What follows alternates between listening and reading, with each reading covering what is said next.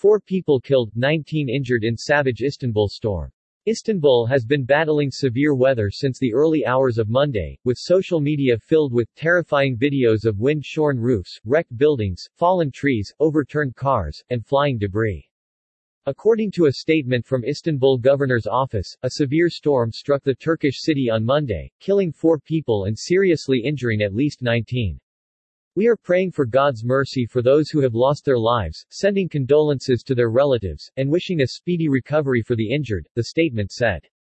1 foreign national and 3 Turkish citizens have been killed in windstorm, while 3 of the 19 injured remain hospitalized in a serious condition, local authorities announced. Istanbul has been battling severe weather since the early hours of Monday, with social media filled with terrifying videos of wind-shorn roofs, wrecked buildings, fallen trees, overturned cars, and flying debris. The Bosphorus Strait has been closed to maritime traffic and ferry services have been suspended. The storm has also prompted the cancellation of several Istanbul-bound flights.